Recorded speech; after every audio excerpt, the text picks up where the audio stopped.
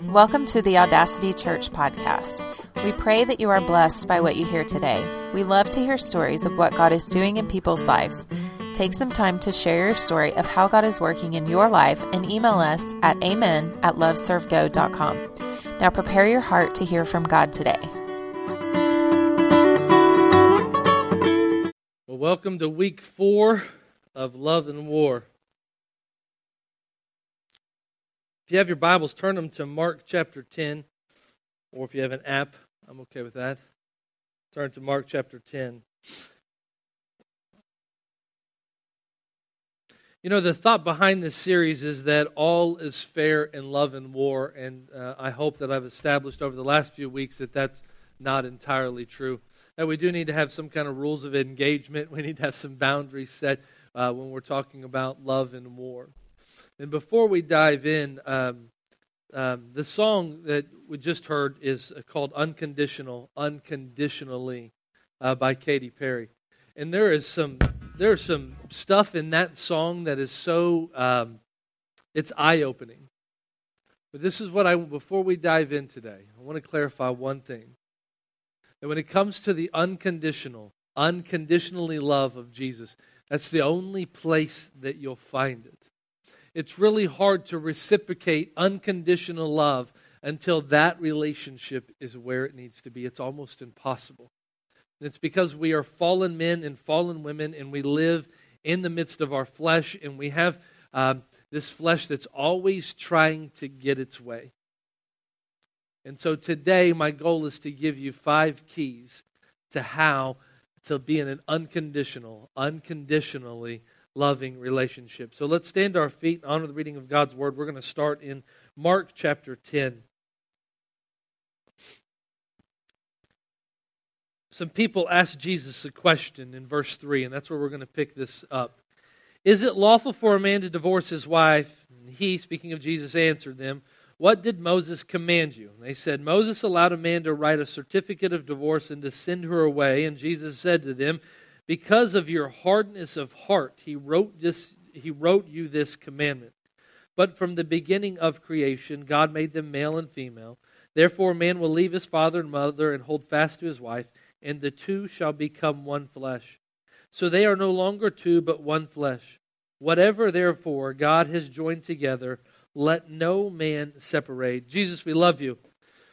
We pray that you would just allow us to learn what you want us to learn today.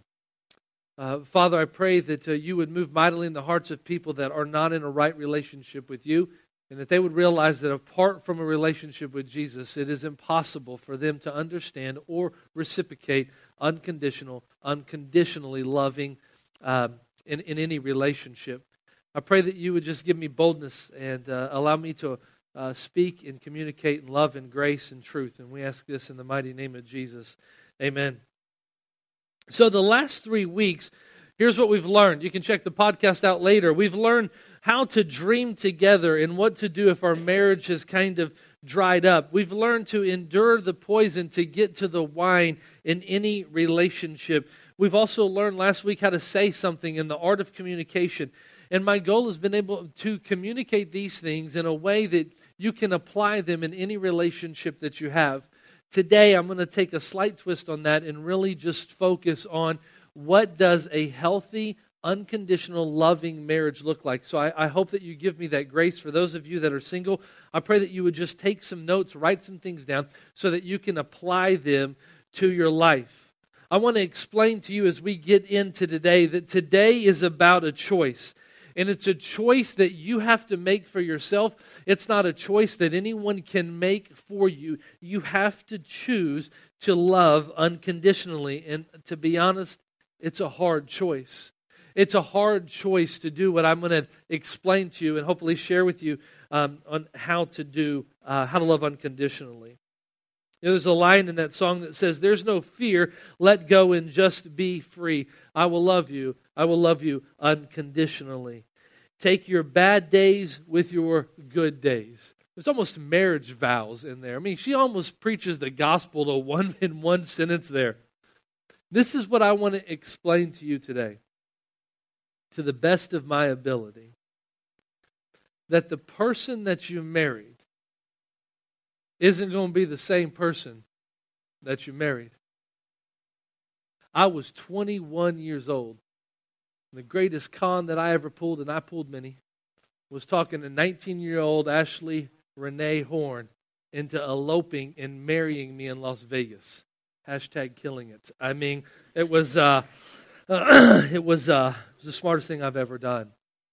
I am not the same man. I was a boy then. I am not the same man at 36 years old after 15 years of marriage as I was at 21 years old. I'm not. I ain't going to be the same guy at 40, 45, 50. I'm not. And so I think we have to come to this point where we are just committed to knowing, hey, they're going to grow, I'm going to grow, some things are going to change. I told you last week, your beau, when he took you out on week 1, he exhausted every question that he was ever going to ask any girl. As of week 2, on your second date or a couple of days later, he was trying to be creative and come up with questions because he didn't have anything else left to say. He just didn't. And so the guy that you married or the gal that you married isn't the same person. And here's what happens. They become an idol in your life, and your life evolves around them. And I'll just tell you this, your spouse needs to be second. Everybody say second. Jesus needs to be first. And I am comfortable in that relationship with Ashley. I realize that her quality time spending alone, studying the Word of God and praying is much more important than hanging out with me and me hitting on her and, flirting with her. And, sometimes I talk about the kids and what we want to do in life, but mainly it's all flirting and hitting on her. And her time with Jesus is so much more important than anything that I can give to her. And she's just as comfortable knowing that she is second. And we have to get there. So I'm going to open today with something. I'm going to drop some knowledge on you because some of you probably do not know this. And some of you, especially you younger types, you're going to be like, I think Pastor's crazy. I'm going to Google this as soon as I get home. So please do, because this is absolutely fascinating to me. I'm going to talk to you. I'm going to tell you guys this for weeks. I've had to hold it back. I'm going to talk to you about a little drug called love. So before I can give you some practical applications on how to love unconditionally, I want to explain to you what happens in your mental capacity. This little drug, if you like to write things down, is called Limerence, Limerence. It is called Limerence. Now, in the 1970s is when this study started to happen in this drug that was released as a chemical in your brain. The effects of it started to be studied. This drug, when it's released, it starts to give you an obsessive feeling. You have this desperate need for the feelings that you're having for this other person to be reciprocated to you. It's called love struck. It's called puppy love. Some of you have been there. This drug, Limerence, it affects your appetite. It affects your sleeping patterns. And it's released as a chemical in your brain. The best way to describe how this love that's released, this chemical in your brain, Limerence, is it's obsessive compulsive disorder of love. It's all you think about. It's how you process everything. And the more tragic news is that Limerence, it wears off, but it also overrides another chemical in your brain that helps you make wise decisions. It does. Some of you have been there. Some of you have done desperate things because you were in love, and this feeling clouded your mind. And that guy that smells like dirt now was all that you could think about before you went to sleep at night and when you woke up in the morning. And that girl, remember when you would send her flowers because she was always on your mind and you wrote her notes and you haven't wrote her a note in a decade? You do these things. It's because of this chemical called Limerence that's released in your brain. I want to establish that for a more important reason. We have a couple teenagers in the house.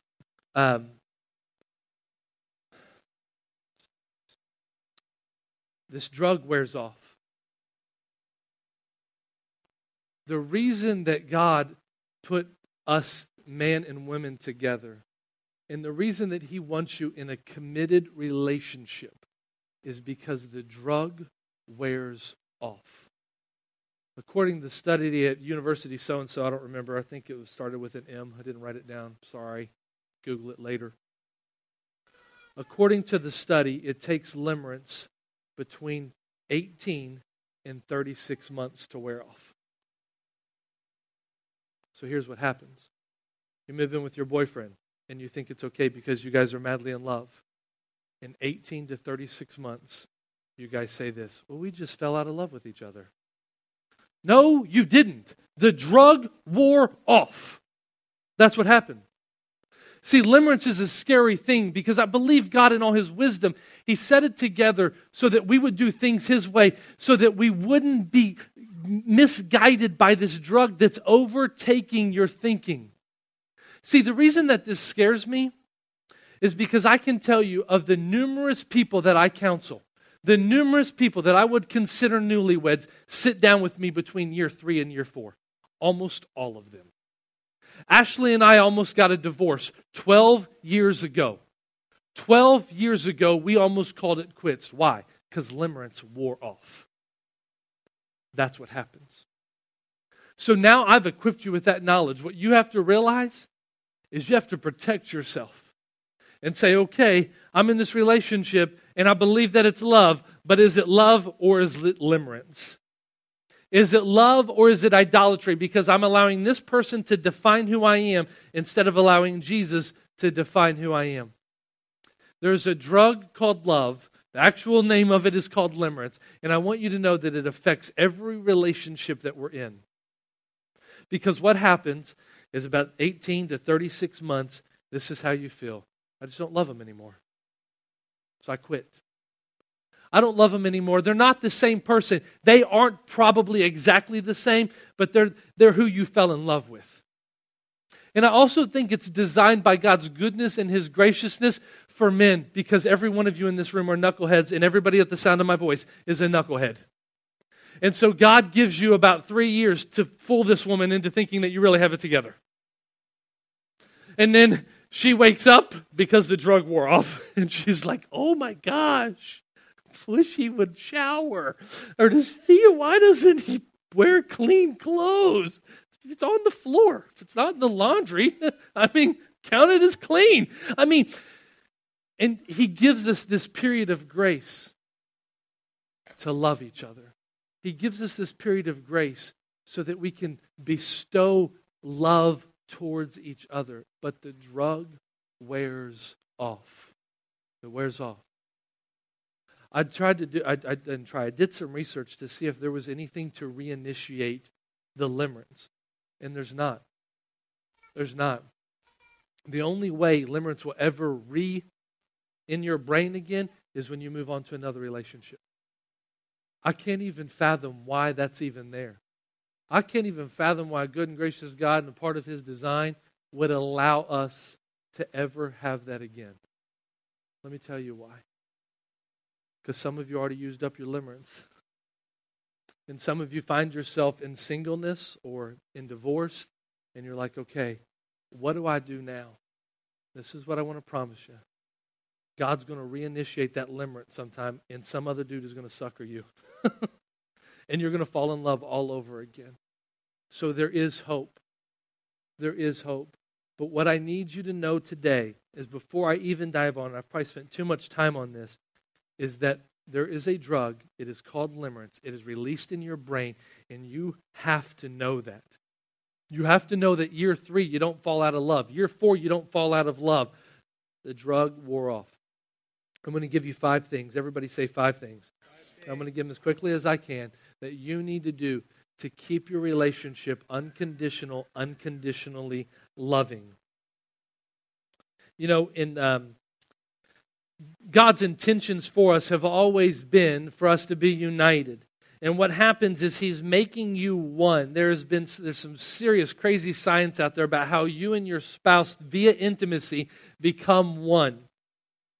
And whenever you tear something apart that has been one, it's never going to be the same. And often it is damaged forever. The only way that when something's been torn apart, it can be re-glued together, if you will, is through the grace of Jesus. He restores you back to who you were, and He helps you get through these broken lives that we might have created on our own. Key number 1 is speak life. Everybody say, speak life. Speak life. This is in James chapter 3. But no human can tame the tongue.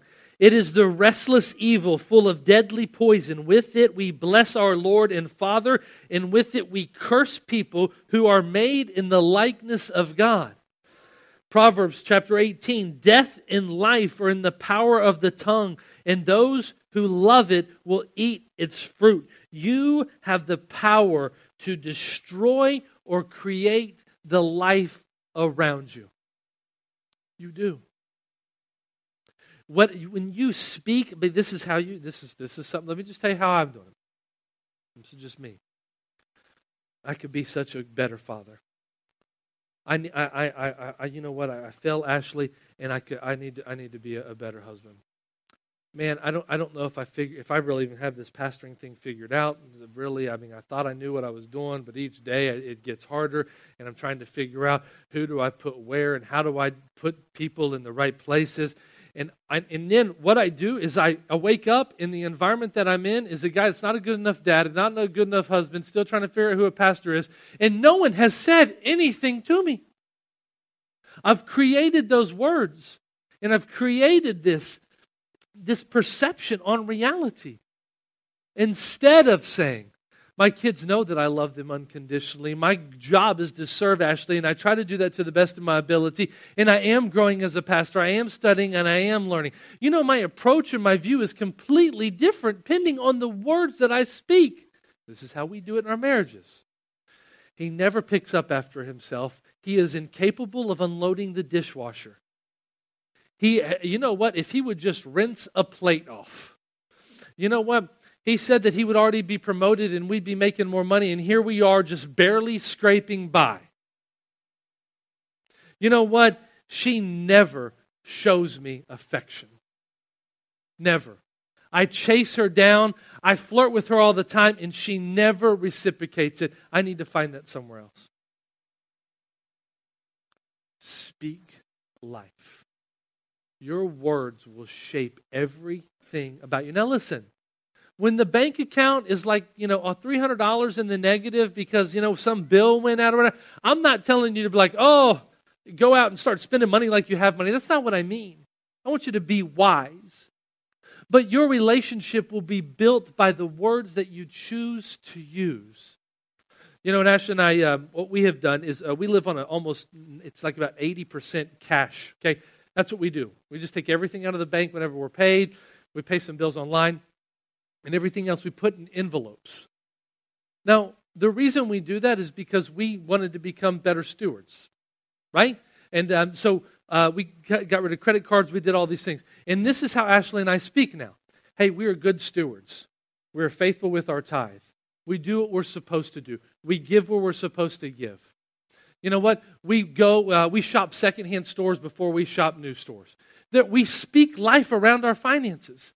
I'm telling you got to speak life into your marriage and into your relationships. It's the same with your boss. He's worthless. He's always hard on me. You know what? I hate getting up on, that's why more people commit suicide on Monday than any other day of the week is because they've built this life with their words. Speak life. You have the power with your tongue to create your experience, at least your perception on it. At least your perception on it. Number two, whatever. That was maybe in German. Number 2, endure hardship. Everybody say endure hardship. Romans 8:28 says, and we know that for those who love God, all things work together for good, for those who are called according to His purpose. 1 Corinthians 10 says, no temptation has overtaken you that is not common to man. God is faithful, and He will not let you be tempted beyond your ability. But with the temptation, He will also provide a way of escape that you may be able to endure it. Now I know when He picked you up, He was clean shaven, showered, He wore probably the only pair of clean underwear and socks that he had. He also might have even pressed his jeans and ironed his shirt. And how we do that is we just throw it in the dryer, usually with a wet washcloth. And then he sprayed some cologne on him, his smell goodness. And I know that he combed his hair, right? And he created this image of Prince Charming, and everything was going to be beautiful. And then you got married, and you realize that he does not have the ability to lift up or down the toilet seat.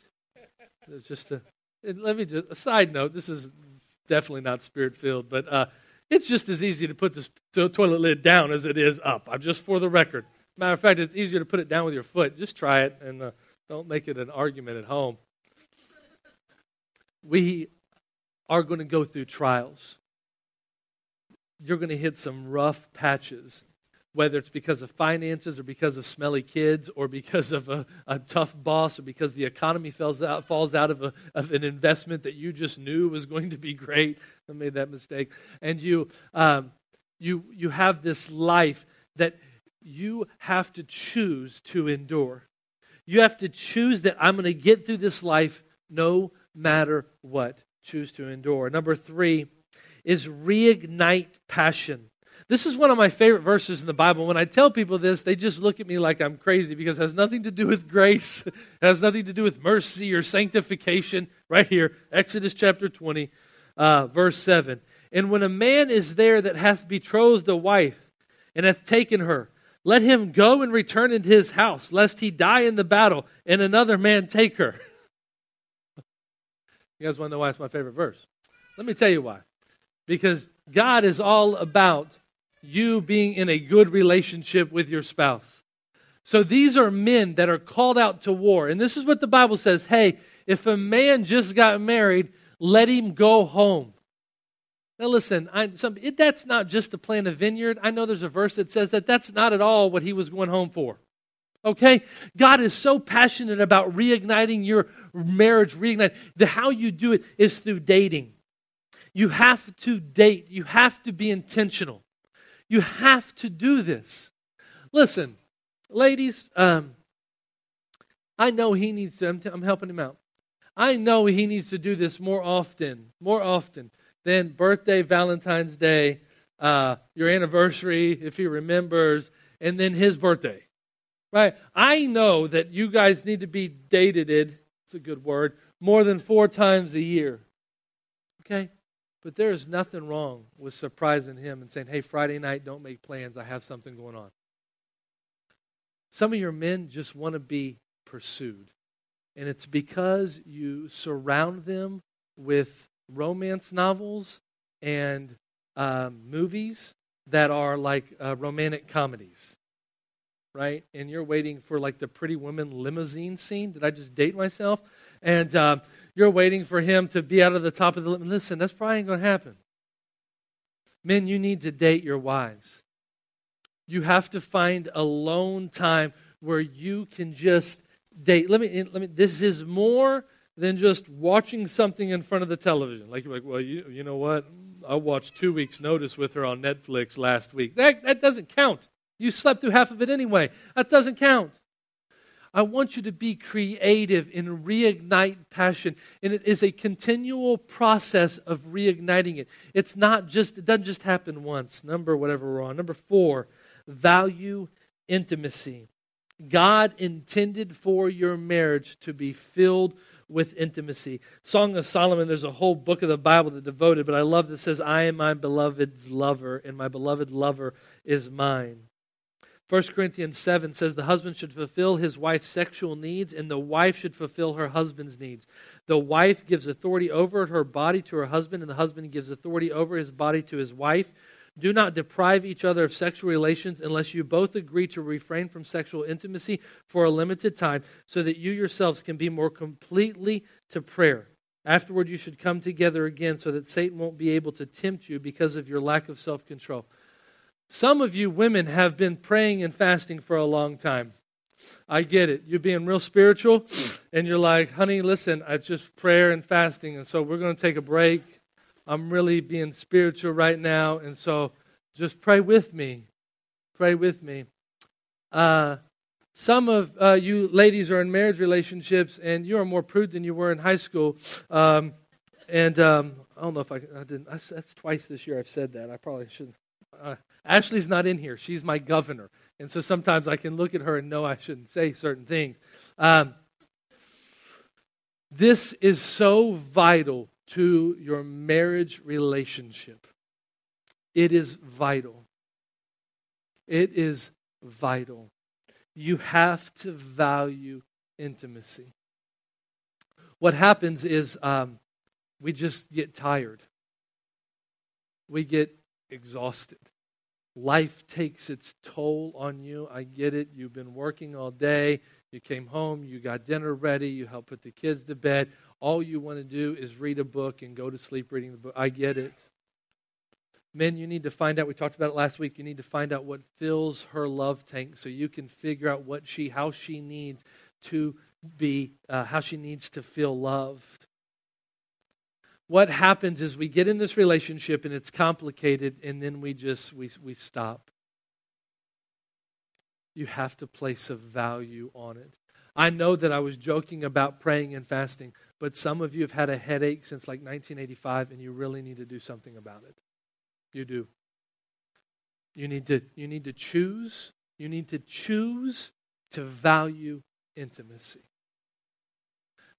And this is the flip side of the coin. Men, well, I don't really need to date her. I don't need to buy her flowers. I got her. She ain't going nowhere. My best impersonation of I don't know who. I have no idea. And you ladies are like this. Well, we're married. He should have expected that. No, we didn't. At all. Not at all what we thought. You have to place a value on intimacy. Number 5 is enjoy life. There's a verse in Ecclesiastes that says, there is nothing better for a person than he should eat and drink and enjoy his toil. This also I saw is from the hand of God. For apart from him, who can eat or who can have enjoyment? There's a verse in John 10:10 also where Jesus is giving his mission statement basically. He says the devil comes to steal, kill, and destroy, but I have come to give life and life to the fullest. I believe that there's a verse in Amos chapter 5 verse 1 that says, seek me and live. And when Amos is talking to the nation of Israel, he is saying, seek me and live life to its fullest. Some of you are living so far in your future, you're not enjoying today. This is what you say, as soon as he's done with this, as soon as we're done with this, as soon as we get this paid off, as soon as we get that next promotion, then we'll enjoy life. Enjoy life now. Listen, you might not be able to go to the beach of Hawaii, but you can go to some grass or some sandy grass on Grand Lake. I'm serious. And just call it a beach. And just say, you know what, we're going to the beach. We are? Like Hawaii? No, Grand Lake, it's different but the same. And just do what you can do. Enjoy life. Ashley and I, it's so funny, we're very, very frugal people. And some of you, let me just give an explanation. Very rarely do I buy a very nice bottle of wine. I just don't. I'm frugal. I have a brand that I like, and I'm pretty, but Ashley knows if I invest in the good bottle that we're going to celebrate or do something special or something happen. Find something small where you know, hey, we're celebrating. We're enjoying life together. Andrew, throw that next slide up because I want you to see what I did today. You guys are going to be pretty impressed. Yeah, yeah. I should get a raise. Here's the deal. The key to an unconditional, loving marriage is to serve each other. We serve each other by speaking life and building each other up with our words. We serve each other by enduring hardships, knowing that they're going to come, but we're going to get through them together. We're going to serve each other by reigniting the passion and dating and staying connected. We're going to serve each other by valuing intimacy. We're going to serve each other by enjoying life. In closing, When Jesus steps out of eternity and he steps into your heart and he changes your life forever, your goal is to become like him. John 15:13 says, "Greater love has no man than this, that someone would lay down his life for his friends." 1 John 4:16 says that God is love. John 13 says this, "A new commandment I give to you, that you love one another just as I have loved you." And then he goes on to quantify this. He says, by this, all men will know that you follow me. You are my disciple if you love one another.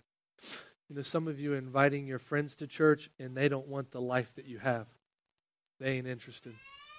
Some of you are inviting your friends to church and they look at your marriage and they want nothing to do with that. They're like, if that's what a Jesus-filled marriage is, I don't want anything to do with that. Some of you are in relationships that are so exhausting. And this is what I'll tell you. I can dramatically change it if you will do these 5 things and just serve each other. Every head bowed and every eye closed. Let's pray. Thank you for listening. If you'd like to get plugged into the ministry of Audacity or support this ministry financially, you can get more information at loveservego.com.